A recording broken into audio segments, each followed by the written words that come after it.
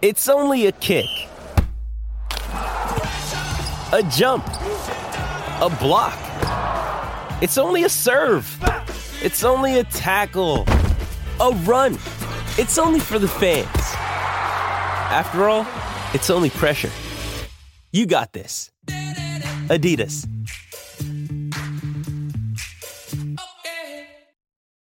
When you need mealtime inspiration, it's worth shopping Kroger, where you'll find over 30,000 mouth-watering choices that excite your inner foodie. And no matter what tasty choice you make, you'll enjoy our everyday low prices, plus extra ways to save, like digital coupons worth over $600 each week. You can also save up to $1 off per gallon at the pump with fuel points. More savings and more inspiring flavors make shopping Kroger worth it every time. Kroger, fresh for everyone. Fuel restrictions apply.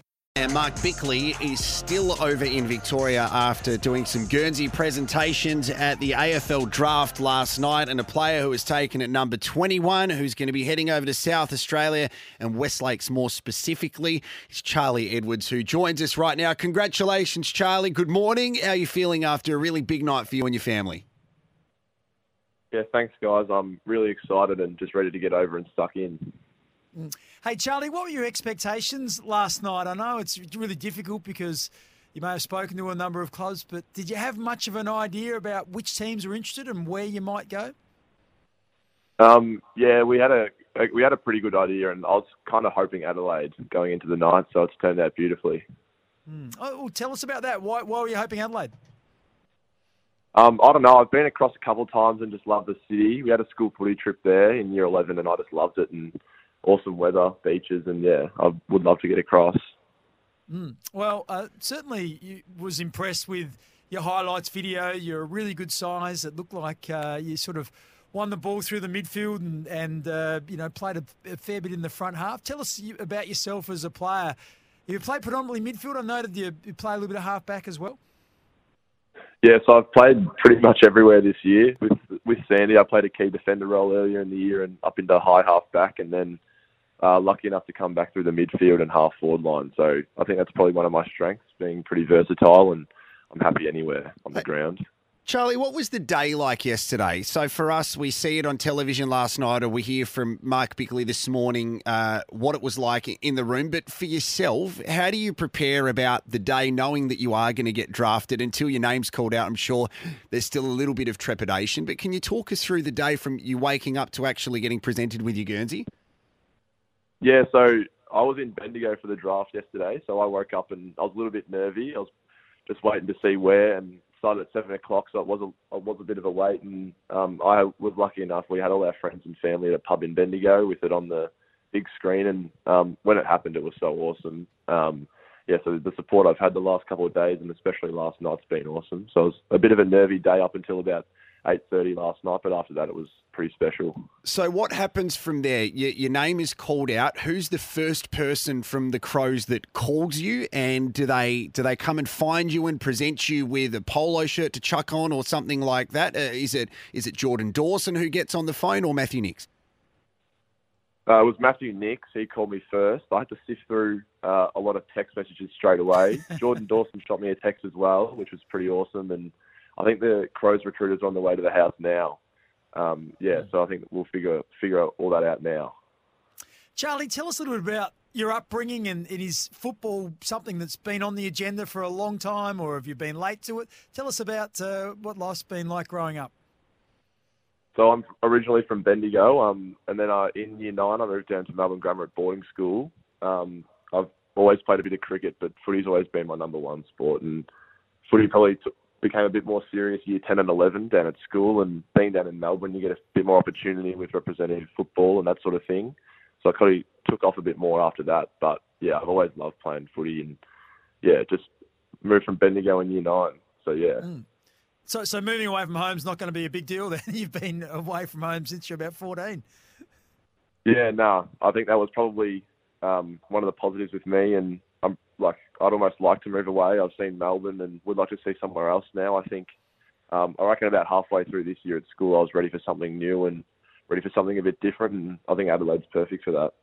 Well, it's only a little bit bigger than Bendigo. Hey, who did you barrack for growing up? I'm a Hawk supporter, so Yeah, I've seen a few flags. Been lucky enough to.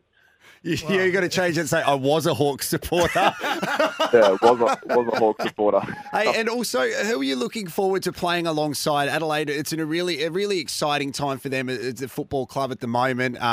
Potentially could have been playing finals if it wasn't for something that happened later on this season. But for yourself, you have a look at the list. Who are you looking forward to playing alongside?